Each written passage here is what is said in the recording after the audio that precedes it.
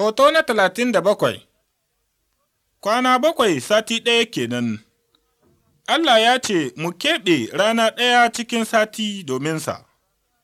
Kada ku yi aiki ranan nan, ranar Allah ce.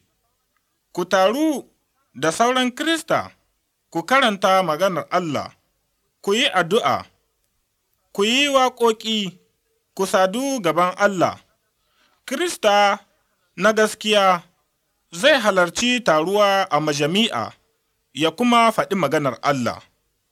Masu bi suna cin jibi, kowane namiji da kowace mace za su tuna da mutuwar Yesu bisa gicciye ta wurin cin guntun biredi da ke tuna mutuwar Yesu. Kowane kuma zai sha ‘yan ruwan zaƙi domin tunawa da jinin Yesu da ya zubda domin zunubanmu.